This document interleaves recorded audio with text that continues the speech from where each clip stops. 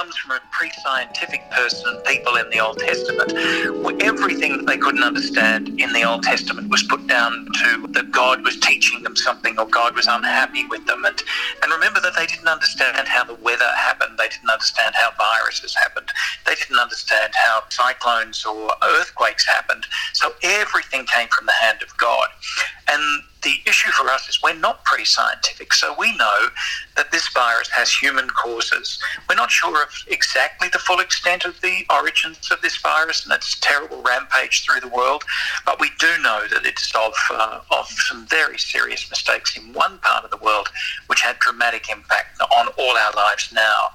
And we know that when we come to the New Testament, Jesus didn't send plague, he didn't send suffering, he didn't turn people into a pillar of salt, he never sends fire and brimstone down on communities. He talks about justice and fidelity and love and forgiveness and compassion. And it strikes me as though they're the very virtues we need to get through this pandemic right now. So we don't need to revert to a pre-scientific, tyrannical God right now. We need to hold on to the very values that Jesus said was going to get us through every moment of our life, both the happiest ones and the really tough ones right now. It is, though, something of a mystery that the virus itself, if we take it independent of the awful harm that it is doing, it's an amazing thing in the way it works and how it disguises itself and tricks people's immune systems.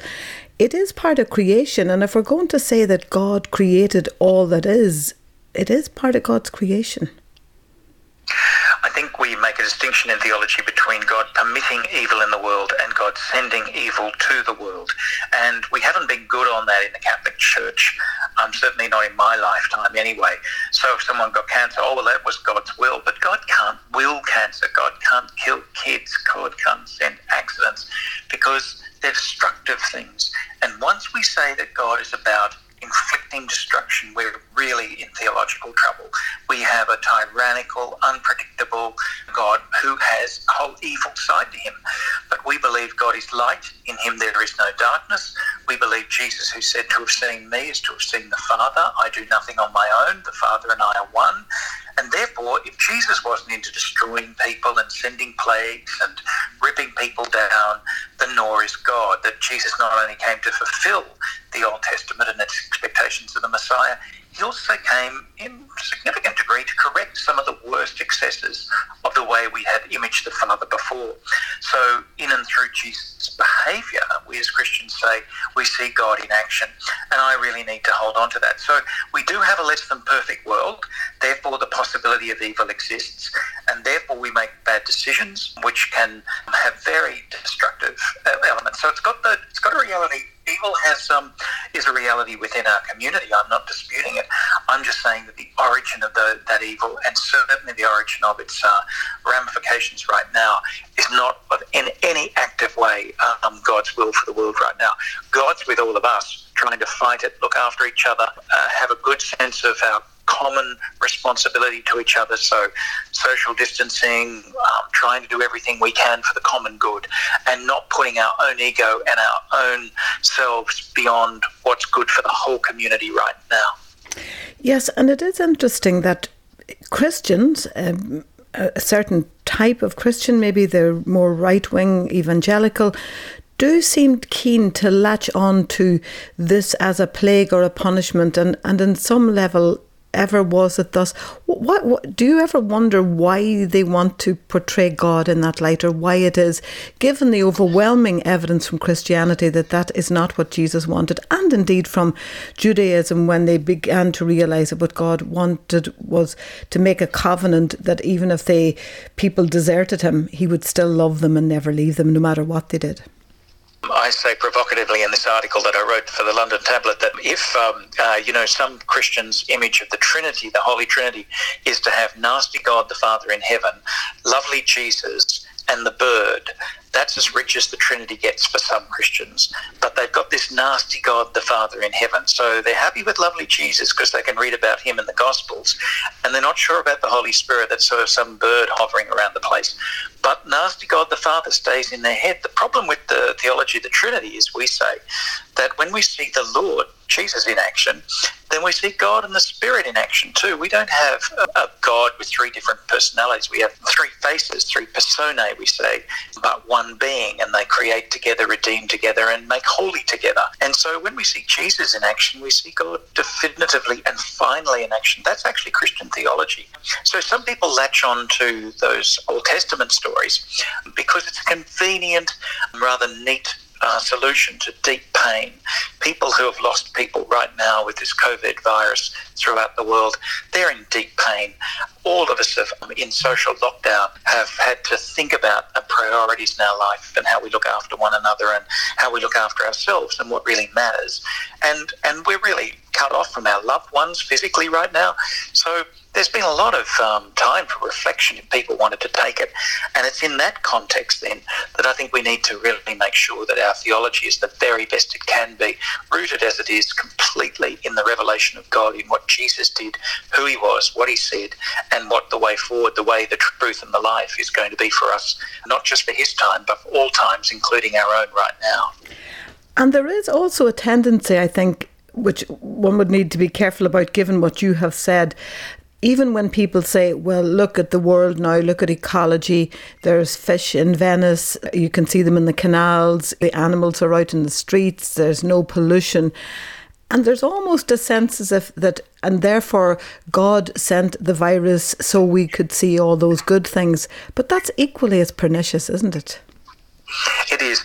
In Catholic moral theology, we've always believed that we can learn things through the crosses in our life, through the crises in our life, but that doesn't mean that God sent them in the first place. So the fact that I become a better person, that I become conscious of my neighbours, that I look after an elderly person across the road, that I drop some food at his or her door right now is an entirely good thing. That's a God-given, amazing grace moment. That's fantastic.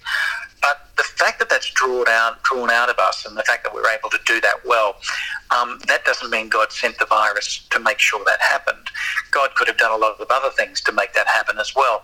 What we do believe is that we do respond to difficult moments, and resilience is one of the ways, and good behaviour is one of the ways. We start to see how serious this is, and then we start to say, well, I actually, even though it's a very small thing, I can make a contribution.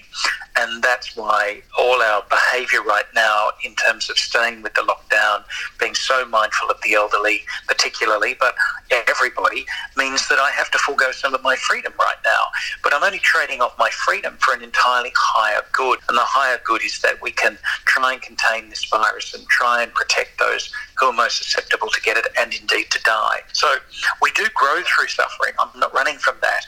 But that doesn't in any way mean that we therefore have to argue that the original source of the suffering was sent by God to teach us things. You can grow through these terrible events as happened in all of our lives without ever conceding, well, God sent it to do that.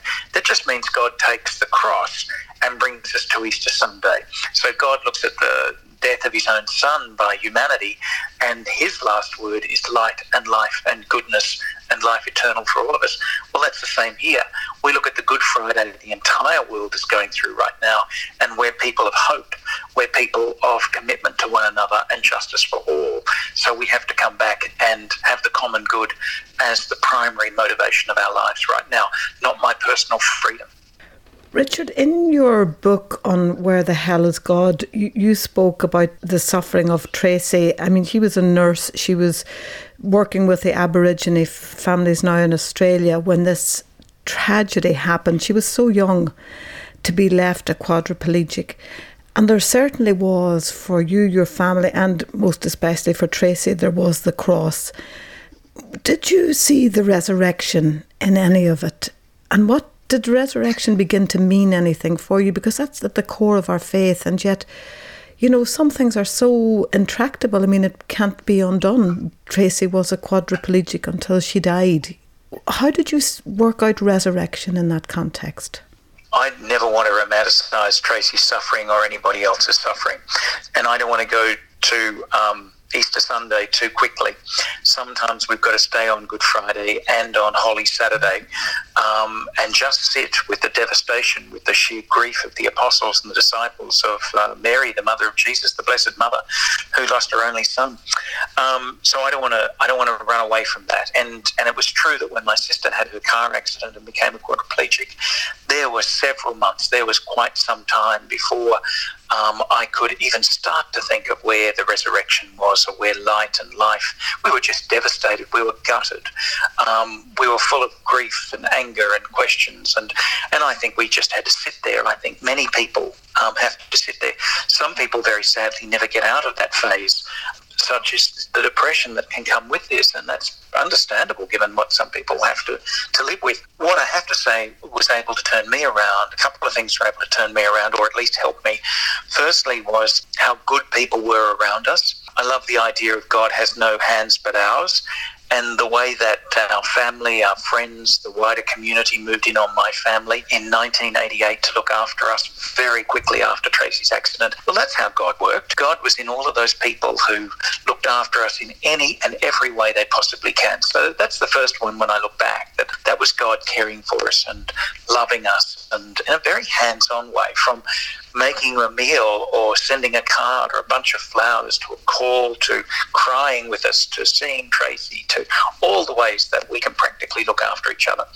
The second thing was that I was lucky that as a Jesuit I was with biblical scholars and philosophers and spiritual directors and others who could help me work through some of the big questions that I started asking about God and God's nature. And those conversations, when I look back, were so privileged, and I was so blessed. And thank God I was able to share some of those things then in Where the Hell is God, and hope that helps other people through really tough times like we're going through right now. And the third thing ultimately was a great gift that came in and through Tracy, that Tracy could have been the most bitter, angry person possible. So she becomes a quadriplegic at 28, and she dies on the Feast of St. Patrick on the 17th of March, 28 years later. So she's half her life abled, half her life profoundly disabled.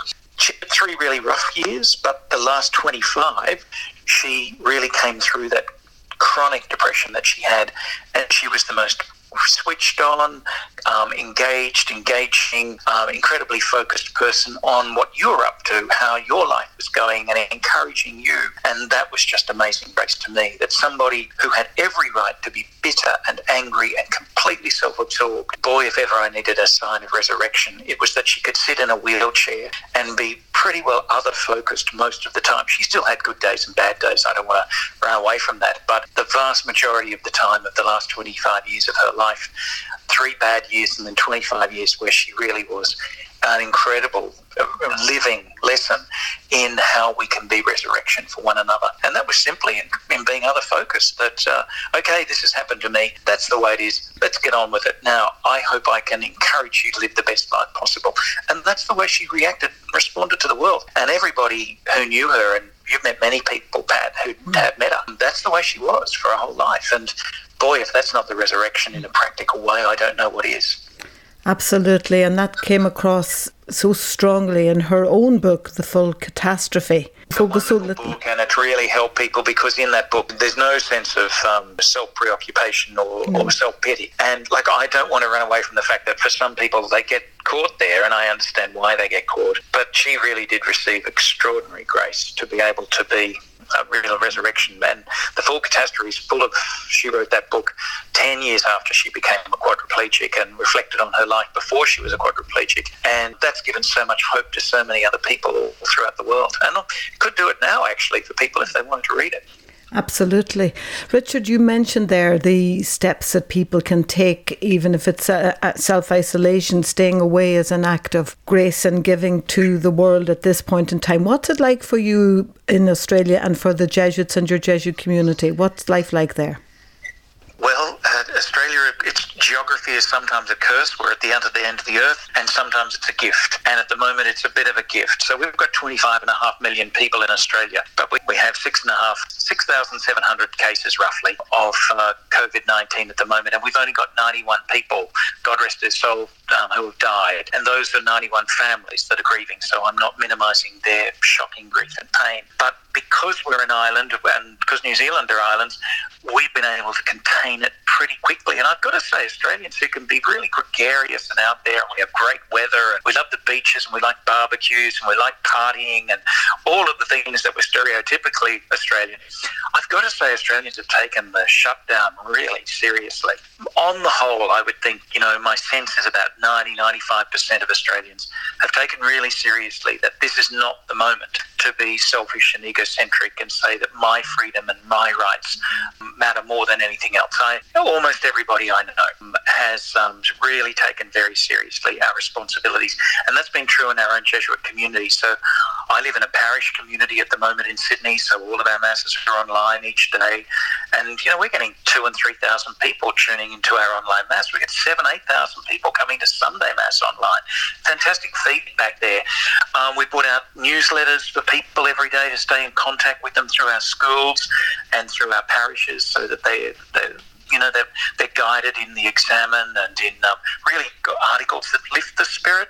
We encourage people in our parishes and our school communities and the Jesuit community too to ring the vulnerable and people on the fringe, people who are living on their own. So all those sort of practical things. And then we just encourage people to be good neighbours, that in their street, even if they haven't up till now known their neighbours, it's a really good thing to knock on a door, at least make a phone call, I guess, and say, have you got enough food? Can I do some shopping? All the things we're allowed to go out and do, and maybe there's somebody around us who really needs us at this moment. And who knows, that could lead to a whole transformation of a neighbourhood community, which would be really wonderful. So I'd have to say that for the Jesuit community, we've got 7 in our Jesuit community, and I'm not sure our vocation is ever to be monks. My vocation was never to be a monk. I can't wait for this to be over, I can assure you. St. Ignatius said he wanted Jesuits with one foot in the air, and by that he meant we were meant to be pilgrims going somewhere. And in a lot of my ministry, I have been on the road, and I'm sort of looking forward to getting back to it, I've got to say.